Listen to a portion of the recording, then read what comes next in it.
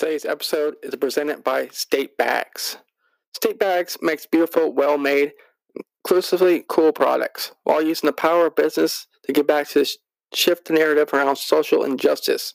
For every State Bag purchase, State hand delivers a backpack packed with essential tools for success to an American child in need. But their commitment goes beyond simply material donation. State Bags has your back. And part of that commitment is making a difference in local kids' lives.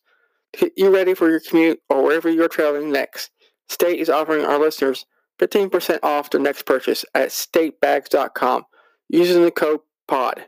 That's 15% off your next purchase using the code POD, P-O-D, at statebags.com. State Bags, they have your back. Hello, everyone. This is Brandon with the Para-Unity Podcast, and you are listening to the Monster Legends Podcast.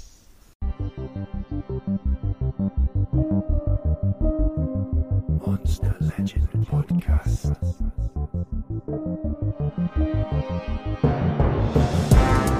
In the dark of the night comes a shimmering light to guide you.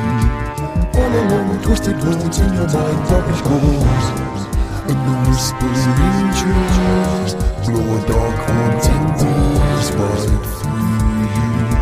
Telling tales young and old, I hope that you'll enjoy the show. Hello and welcome to Monster Legend Podcast. I'm your host Tanner, and this week is Monster Legends of Washington. In Washington, they have quite a bit of cool cryptids there.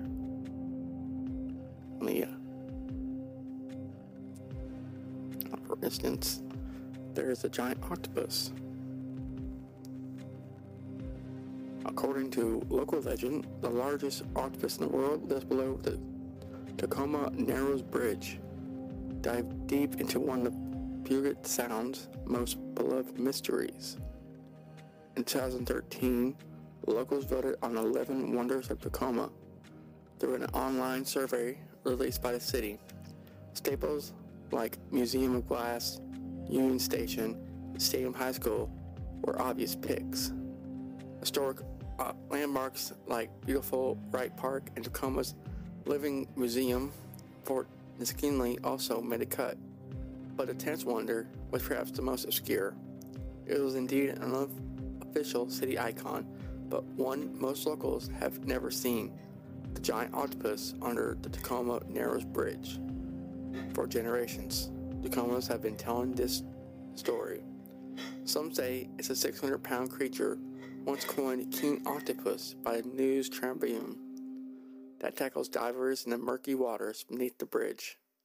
Others know it to be a scientific phenomenon, seeking nothing more than solitude on its ocean throne. It is a myth, a blurry imitation of fact. The giant Pacific octopus is the largest octopus species in the world and does live in the Puget Sound. Divers often see big ones on the rest in the rapid tide below the Narrows. A giant Pacific octopus can live only 3 to 5 years. How can one survive the decades it's been whispered about? Is it just a mythical creature that's been lurking the imaginations of believers? Depends on whom you ask. Regardless of whether King Octopus is alive or exists only in the sea of our minds, its legend lives on in Tacoma lore. Fascination with the animal serves as a great connector for the community. The king is rooted in Tacoma history and often poses as a muse for city artists. And a real giant Pacific octopus is a vibrant, mysterious creature marine biologists long to better understand. That's cool. There's a giant octopus under the bridge in Tacoma. It's pretty cool. Speaking of giant sea creatures, Caddy. Meet Caddy, the Loch Ness monster of the Pacific coast. Not all mythical sea creatures swim in the waters of the Scottish Highlands. The Pacific Northwest is no stranger to folklore and unexplained phenomenon. Its jutting mountain ranges and dense forests covered in thick moss are like a beacon for tall tales and creepy creatures. and while beasts like Sasquatch and Bigfoot dominate this particular area's mythology, a lesser known and more disturbing one stems along the shores of the Pacific coast, a reported giant sea snake lurking in the coastal waters. Nicknamed Caddy, the Caborosaurus is essentially a 20-foot mega serpent slithering around the northern part of the west coast.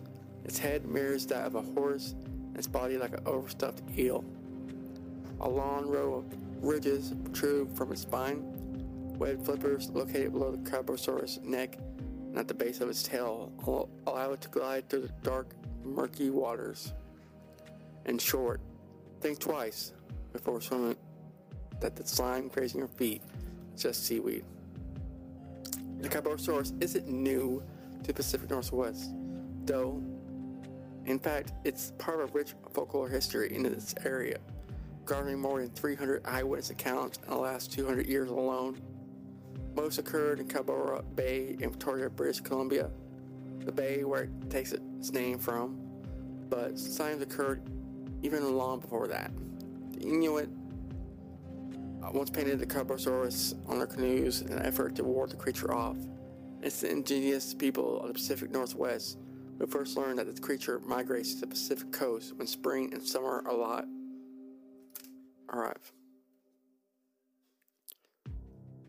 Reports of the sea creature carried through the 1930s when the Caborosaurus received widespread attention from after a clerk of the British Columbia legislature told the Victoria Daily Times that he and his wife saw something obscure in the water while out sailing. Major H.W. Langley described the creature they saw near the front of the boat as being a greenish-brown color.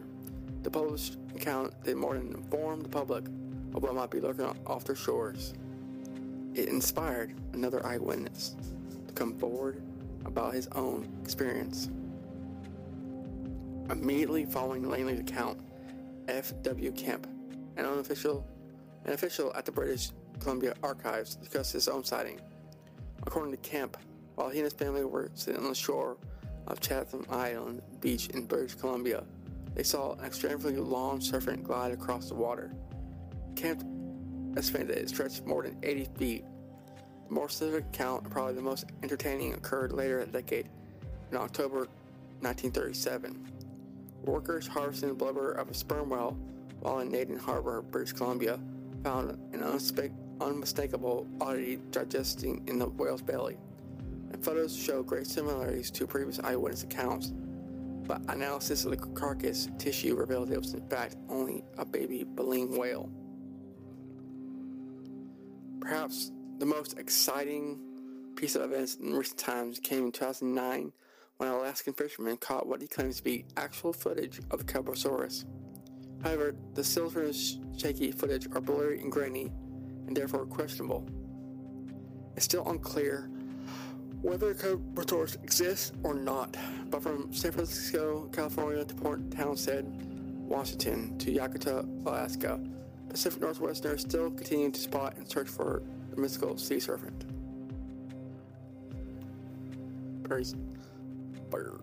Yeah, there's like a ton of like lore and like from last. Remember my like Alaska episode? I talked about Caddy quite a bit, and I think I saw about California. Might have mentioned it. Next monster we have is the Pacific Northwest tree octopus. The Pacific Northwest tree octopus can be found in the temperate rainforests of the Olympic Peninsula.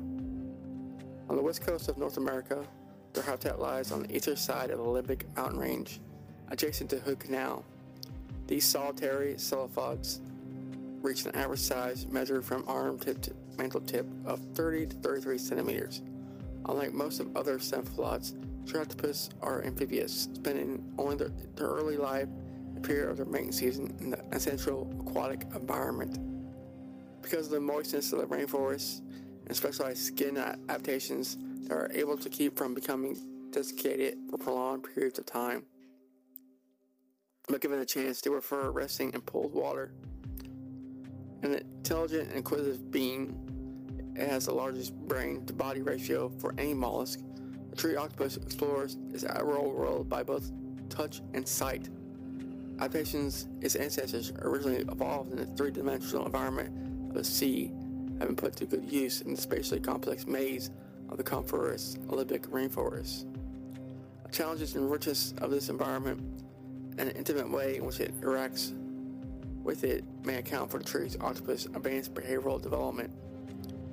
Some evolutionary theorists suppose that embryonal adaptation is what laid the groundwork in primates for the evolution of the human mind. Reaching out with one of her 8 arms, each covered in successive suckers, a tree octopus might grab a branch, pull herself along in the form of locomotion called tentaculation, or she might be preparing to strike at an insect or small vertebrae, such as a frog or rodent, or steal an egg from a bird's nest. Or she might be even examining some object that caught her fancy, intuitively designed to manipulate it with her dexterous limbs, really deserving the title sensory organs more than mere limb in order to better know it. Tree octopuses have eyesight comparable to humans. Besides allowing them to see their prey in the environment, it helps them in their inter-octopus relations. Although they are not social animals like us, they display to one another their emotions through the ability to change the color of their skin. Red indicates anger, white fear, while they normally obtain a mottled brown tone to blend in with the background. The reproductive cycle of the tree octopus is still linked to its roots in the waters of the Puget Sound, where it is thought to have originated. Every year in spring, tree octopuses leave their homes in the Olympic National Forest and migrate towards the shore and eventually their spawning grounds in Hood Canal. There they congregate, the only real social time in their lives, and find mates. After male has deposited his sperm, he returns to the forest, leaving the female to find an aquatic lair in which to attach her strands of egg clusters. The female will guard and care for her eggs until they hatch, refusing even to eat and usually dying from her selflessness. The young will spend the first month or so floating through the Hood Canal, Admiralty Inlet, and as far as North Puget Sound, before eventually moving out of the water and beginning their adult lives. Although the tree octopus is not officially listed in the endangered species list, we feel that it should be added since numbers are at a critically low level for its breeding needs. Reasons for this dire situation include the estimation of a habitat by logging and suburban encroachment, building of roads that cut off across the water when it needs for spawning, predation by foreign species such as house cats, and booming populations of its natural predators, including the bald eagle and Sasquatch. What few that make it to the canal are further hampered in their reproduction by the growing problem of pollution from farming and residential runoff. Unless immediate action is taken to protect this species and its habitat, the Pacific Northwest tree octopus will be but a memory. The possibility of a Pacific Northwest tree octopus extinction is not an unwarranted fear. Other tree octopus species, including the Douglas octopus and the red-ringed Medora sucker, were once abundant through the Cascadian region, but have since gone extinct because of threats similar to those faced by Pyroxypholus, as well as overharvesting by the now illegal tree octopus trade. The history of the tree octopus trade is a sad one. Their voracious appetite for bird plumes have exhausted all the worthy species of the family. The fashionistas moved on to cephalotic accoutrements during the 20th century. Tree octopus became prized by the fashion industry as ornamental decorations for hats, leading greedy trappers to wipe out whole populations to feed the vanity of the fashionable rich. While fortunately the practice has been outlawed, its effects still reverberate today, as though millinery decorations brought tree octopus numbers below the critical point where even minor environmental change could cause disaster. While efforts were made in the past to preserve remaining tree octopus habitat, they were met with resistance by the timber industry, which has traditionally viewed the tree octopus as a nuisance, both because the octopus favored the valuable moss-shredded trees of old-growth forests, pitting conservation needs against lucrative sources of lumber, and because octopuses hiding among felled trees often gummed up sawmills and stained pulp bats with their ink.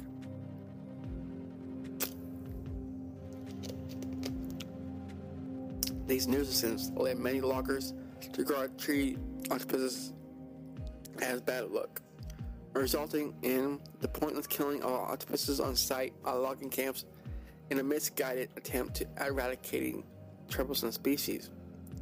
Anti-octopus sentiment was so strong among loggers that some even began to fear the octopuses were prone to attacking humans. These fears were fueled in no small part by gratuitous stories involving tree octopus harassing lumberjacks and distressing damsels in Northwestern-themed pulp magazines in the 1930s and 40s, and variously nipping, entangling, or sucking the flesh off the heroes of men's action magazines of the 1950s and 60s. To this day, this understanding and fear of these gentle creatures can still be found among old-timers, although education campaigns and special octopus separators installing at sawmills have largely halted the practice of tree octopus eradication.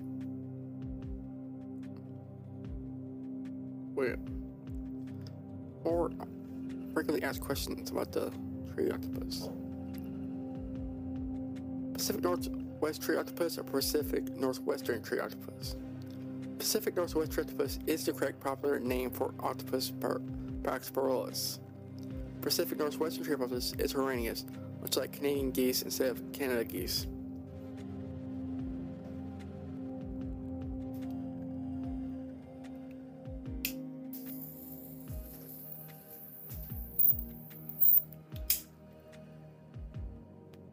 Octopuses or octopi?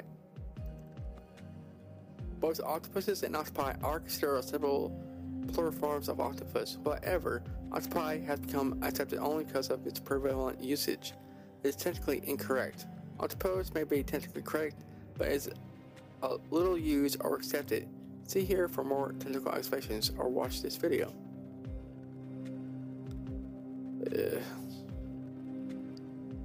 Aren't rainforests only found in tropics? Tropical rainforests are only found in tropics, hence the qualifier before the name.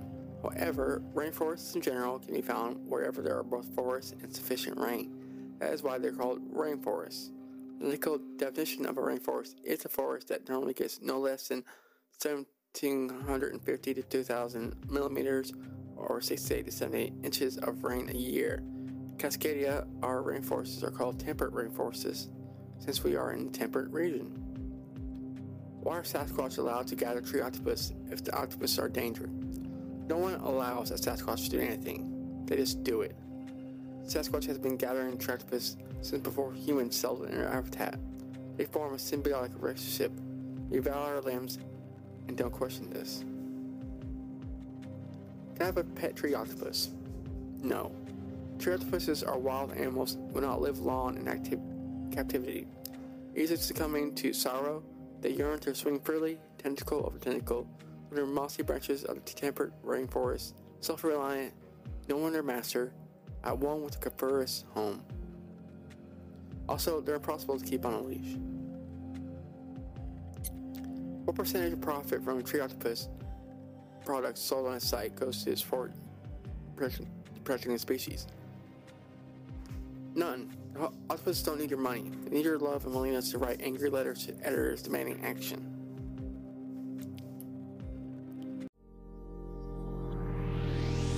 Hey guys, this is Eric and Jessica Carrier, the hosts of the Prairieland Paranormal Podcast. If you're looking for a show that explores all things paranormal with dramatic storytelling, historical research, relevant science, and witness accounts, check out our show online at www.prairielandparanormalpodcast.com or through your favorite podcast player.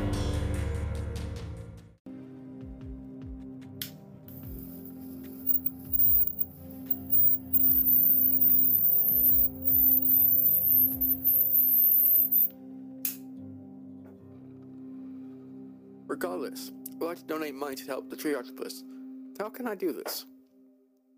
If you must give money to ease your conscience, donations to help tree octopus should be given directly to tree octopuses. Here is how to donate. Travel to the Libyc Peninsula, if you're a minor, ask your parents first. Stand in a tree octopus's forest near a tree and hold out a $1 bill. If you stand still enough, eventually that tree octopus will come by on a branch, reach out, and take the bill with her suckers. She'll continue to return for more bills as long as you hold them out. She'll bring lots of singles. She'll use them to line her den in the trees, as the bill will soak up rainwater and keep her skin moist. Given the current value of $1, this is the most cost-effective way to help. Please note, don't give them coins. While they are attracted to shiny objects and will gladly take coins, toxic metals in coins, especially copper, can easily absorb into their skin and poison them. Paper money, checks, stock certificates, coupons, etc. are preferable and make best nesting material. I'm a student, and my teachers are trying to convince me that tree octopuses are not real. Why are they doing this? Your teachers have been misled by anti-tree octopus propaganda from textbook publishers. The book publishing industry consumes 30 million trees a year.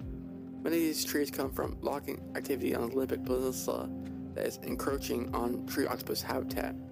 Efforts to protect the habitat and save the tree octopus are seen by some from the industry as a threat to their profits, increasing the cost of wood pulp used to make paper. Consequently, publishers, especially those in the politically powerful textbook sector, have embarked on a disinformation campaign against the tree octopus. Unlike the timber industry, which is previous centuries fomented fear of the then plentiful tree octopus to curb mass culling to stop their pulp products from being ink stained by octopus stuck in the millworks. But publishers are instead fomenting tree octopus denialism. Since 2002, over 40 textbooks and teachers' guides have been published that call into question the very existence of tree octopuses and instruct teachers into work the propaganda into classes unrelated to biology or ecology, where it will more likely to be accepted uncritically. Furthermore, publishers have tied this denialism to the meme that the internet is making kids dumb. See, for instance, this press release from Pearson, one of the largest textbooks publishers in the world, sharpening the dangers of the internet while including gratuitous tree octopus denialism. The industry's self-serving solution is that kids should get off the internet and, of course, read books instead. Book publishers hope that the youth of today will be the tree octopus denialists of the future, and that generations like CERN will end the tree octopus problem for good. Please don't fall for their hoax. What can I do to stop the spread of the tree octopus denialism by textbook publishers? First, think critically and ask questions about what you are being taught. What does the topic of tree octopus have to do with computer or library access? Why isn't it just being taught in a biology class instead? What are your teacher's credentials? Are they qualified to teach about cephalopods? Where did your teacher first learn about tree octopuses? Was it from textbooks printed on non-recycled paper made from old growth trees? Why are so many teachers across the planet suddenly so insistent on getting students to think that the tree octopuses don't exist? If they didn't exist, why would this even be an issue? Second, contact whatever agency is in charge of textbook procurement for your school. Make them aware that tree octopus plight. Accidentally buy books from publishers that use tree octopus safe recycled paper. There's enough of a demand for textbooks that aren't printed on an expensive tree octopus habitat. Publishers will no longer have a reason to lie about tree octopuses. Starting in 2012, May 16th. May 11th, my friends and I hiked up Mount Baker. Snow caused us to start 2 miles from the trail, and which respectively was a stroke of luck. Almost back at the car on the 12th, I suddenly see something strange scurrying around the base of a tree. I couldn't believe it, my luck, when it ended up being the elusive Pacific Northwest tree octopus. Managed to get a little fish before it secured itself away in a hole in the tree. December 16th, 2010. Hello. A few days ago, I stumbled across some information about the Pacific Northwest tree octopus on the web, so I decided to look for a specimen in my area. So I discovered a tree octopus living comfortably in a tree near my house. I excitedly took out a $1 bill for its nest and left it at the base of the tree trunk. I dashed inside to get my camera and I took a picture just before the insignificant little creature crawled into its nest. I've seen this Triratopus and maybe a couple others a few times since. I really hope this photo adds to your research. Sincerely, John C. Larson. It's March 24th, 2010. While enjoying a break from shooting one of my films, I was vacationing on the West Coast visiting a friend. In between our sensitive debates on international politics and the environment, we happened to stroll the grounds of his estate. His home is set adjacent to the beautifully scenic Olympic National Park. The air was tinged with smoke from nearby Constantine Fire, which was happening at the time. It wasn't long before I noticed something strange at my feet. An entire pod of 30 to 40 Pacific Northwest tree octopi were littering his lawn. The poor creatures have also been driven from the moisture of the forest homes and were desperately migrating towards the safety of the nearby Hood Canal. Carefully, we collected several of the dehydrated animals and tried to nurture them back to health, but to no avail. I attached photos of one of our octopi for you to raise awareness to the continued plight of the species. With love and support, Pacific Northwest Tree Octopus, Babette Bombshell. March 11th, 2009. The other day, after a snowstorm, I was getting ready to shovel snow. I noticed some movement. I realized what it was. I grabbed my camera. I was only able to get one photo via for the snow octopus disappeared under the snow. Living in New England, I didn't think they came from this far south or east. This photograph shows that tree octopi are not restricted to temperate climates. The last picture is possibly the only photo of a tree octopus nest. This is a proposed new species, or New England ground nesting tree octopus, or simply New England tree octopus. Howdy listeners, I'm Chris, the friendly neighborhood keeper from Untitled Dice Game, here to tell you about our actual play Monster of the Week podcast. It features a group of hunters with strange talents who've been recruited by a secretive government agency to fight monsters. Each week we release a new episode packed with improvised humor, horror, and enough bad decisions to derail a train. Find us at untitleddicegame.com or search us out wherever you listen to podcasts. Dear Sir, I run this to bring your attention yet another threat to our dangerous native Pacific Northwest tree octopus. I photographed these species on a potted bamboo, Japanese maple on my deck north of Seattle. At this time, I am uncertain whether this invader is a Chinese bamboo octopus that came in on a bamboo and spread to the nearby Japanese maple, or a related Japanese species that spread from the maple to the bamboo. Given the similarity between the coloring of the octopuses and the maple leaf stems, I suspect the latter. The Asiatic invasive octopus is much smaller than Octopus paradoxus, with mature specimens measuring just 5 to 6 inches across from tentacle tip to tentacle tip. However, what they lack in size they make up for in numbers. The maple and bamboo plants were just crawling with them. Lax inspection standards for horticultural imports are certainly to blame. I worry about the effect on the native species should the exotic species vanish and spread beyond garden plants to greater fir forests of the area. Sincerely, Jonathan Griffin McGregor.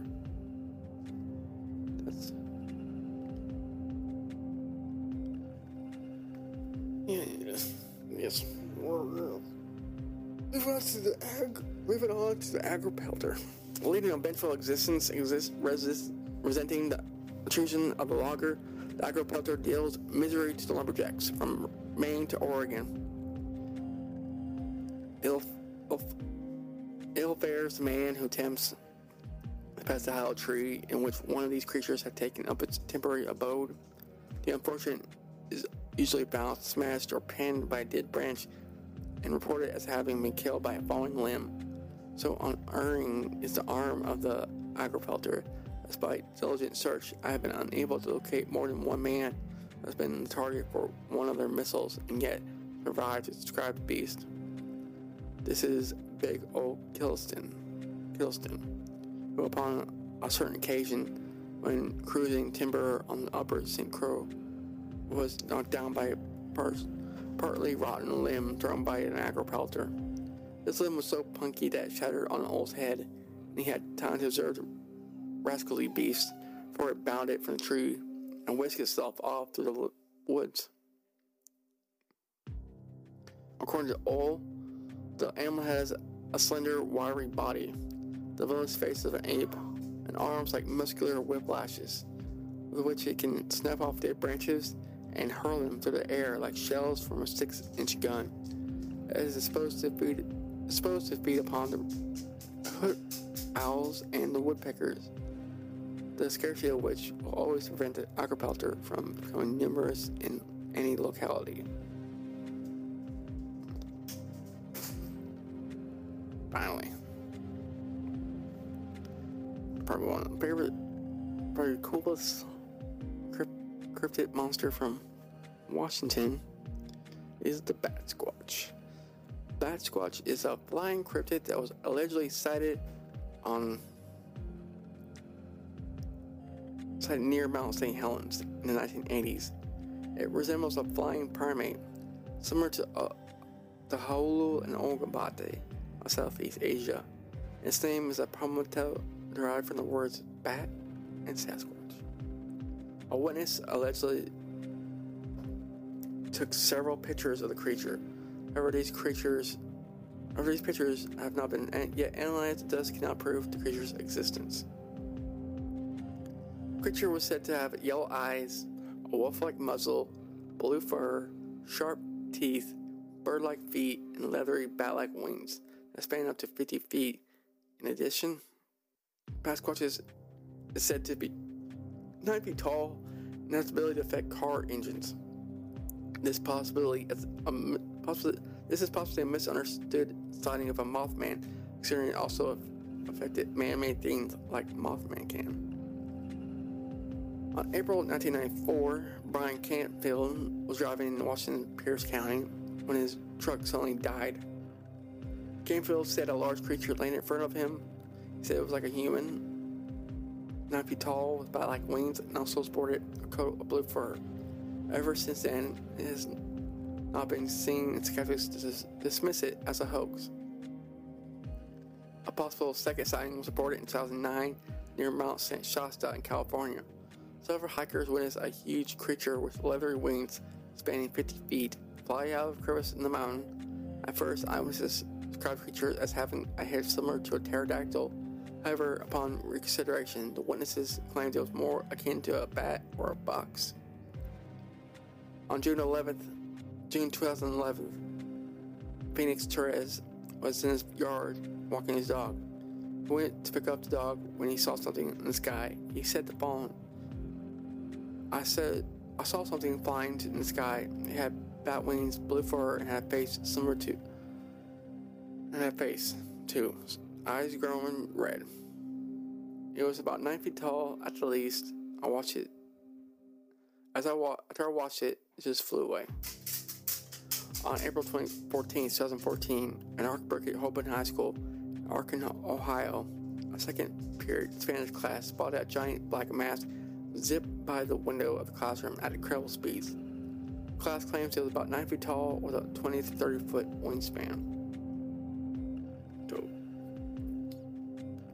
So that was some monsters of Washington, right?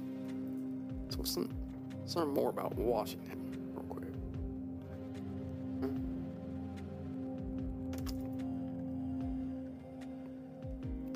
State of Washington, granted statehood in 1889. Washington was named in honor of George Washington. It is the only U.S. state named after a president. It has coastal locations and excellent harbors, and contributed to its role as a leader in trade with Alaska, Canada, and countries of the Pacific Rim. Majestic Mountain Rainier soars above Seattle and is the highest peak in the continental United States. Another Washington landmark, Mount St. Helens, erupted in 1980, the deadliest and most economically destructive volcanic event in U.S. history. Evergreen State is the nation's leader producer of apples and is the home of the coffee chain Starbucks. Famous Washingtonians include musician Jimi Hendrix, entertainer Bing Crosby, and computer pioneer Bill Gates. The state capital is Olympia. Population is 6 million. 724,540. State size is 71,298 square miles. It is nicknamed the Evergreen State. The motto is Auki, which means by and by.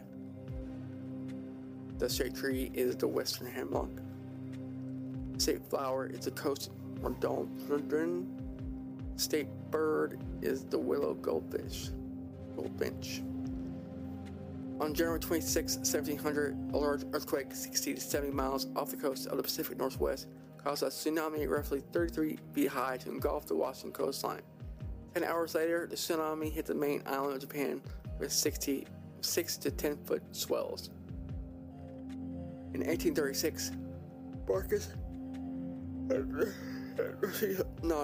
Cecil Whitman established a mission at Watapo on the Walla Walla River to bring Christianity to Kaisu Indians. An increasing number of colonists migrated to the area, an epidemic of measles spared the lives of white children, but killed almost all U.S. offspring. Chief Tukulkat and several members of the tribe became infuriated, and on November 29, 1847, killed the Whitmans along with 12 other settlers. The Whitman Massacre, as it has become known, resulted in the Cayuse War and ultimately the dissolution of the Cayuse tribe. Seattle's Great Fire, which destroyed 64 acres and many businesses, began on June 6, 1889, after a pot of glue from a cabinet shop burst into flames.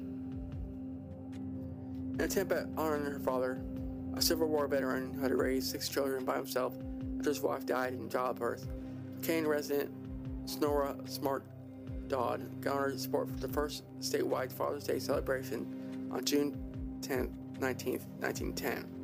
Afterward, Dodd continued to press for national observance, with the idea for battles backed by President Woodrow Wilson in 1916 and President Calvin Coolidge in 1924. Father's Day did not become a federal holiday until 1972. Boeing's Everett factory, where twin-aisle airplanes are manufactured, is the world's largest building by volume, covering 98.3 acres and encompassing 472 million cubic feet of space. More than 100,000 people tour the plant each year. Washington is the nation's leading producer of apples, pears, sweet cherries, red raspberries, and hops. 2010, the state's apple harvest generated $1.44 billion. 3 national parks and 68 state parks border Puget Sound, which spans 2,500 miles of shoreline and helps to generate $20 billion of economic activity for the state of Washington. The Seattle Space Needle, built for 1962 World's Fair, is an iconic part of the city's skyline. It features a rotating restaurant at the top. That's fun. Well, yeah, that's good. Thank you for, yeah. Oh, yeah, this is it for the states, right? Also, I'm gonna do I'll do something for the season finale. So I can get to some stuff going on. I might do a live stream here soon, so keep an eye out for that. Thank you for listening, and have a good one.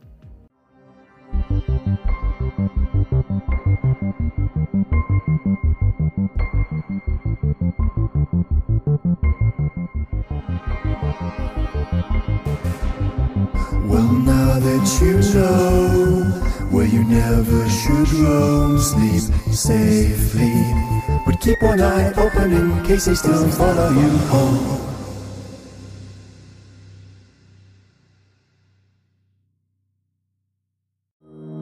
Are you looking for a new adventure? Did you ever want to visit the city where all your nightmares reside? Well, you're in luck. Join us, your tour guides, Christine and Jen, to visit Nopeville, where you will be personally escorted on an all-inclusive trip through the city and see all possibilities of terror and fright. You'll see all sorts of things on your tours, including, but definitely not limited to, the paranormal, true crime, the supernatural, and more. If you're into all that and enjoy a little dark humor, book your tour today and nope right along with us. Check us out on our website at nopevillepodcast.com to see where you can listen to Nopeville today. Hello, everyone. This is Brandon, the host of the Para-Unity Podcast, wanting to take a second to tell you about our show. The Para-Unity Podcast is your top choice for closing the distance between the paranormal groups. From ghosts to cryptids to ufology, we will discuss it all. The Para-Unity Podcast is aimed at promoting positivity and collaboration between investigators and is geared specifically for those in the field. But if you're not, you'll still get a kick out of the show as well, because you'll be able to think of it like ghost hunters talking shop. Tune in and join myself and all of our amazing guests as we entertain you with sensational stories of fantastic places, events, tips for your investigations, and so much more. And remember, you can find the Para-Unity Podcast on your favorite podcast directory and part of the Paranormality Radio Network. Hey guys, this is Eric and Jessica Carrier, the hosts of the Prairieland Paranormal Podcast, and we are excited to officially be part of the Paranormality Radio Network. If you're looking for a show with variety and are interested in taking deep rabbit hole dives into topics such as legend, lore, conspiracy, and creepypasta, all with a little bit of a storytelling, research, and personal experience twist, check out our show at paranormalityradio.com, prairielandparanormalpodcast.com, or through your favorite podcast player.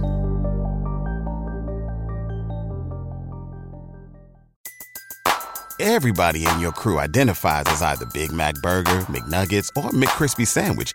But you're the Filet-O-Fish Sandwich all day. That crispy fish, that savory tartar sauce, that melty cheese, that pillowy bun. Yeah, you get it. Every time. And if you love the Filet-O-Fish, right now you can catch two of the classics you love for just $6. Limited time only. Price and participation may vary. Cannot be combined with any other offer. Single item at regular price. Ba-da-ba-ba-ba.